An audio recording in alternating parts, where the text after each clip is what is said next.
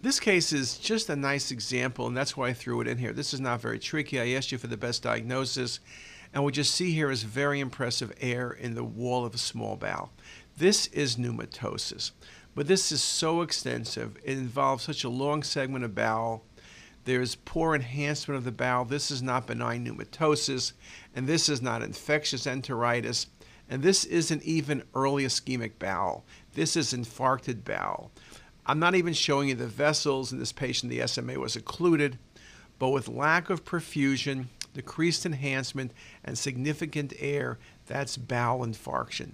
The patient will have greater than 90% fatality in this case, even going to surgery.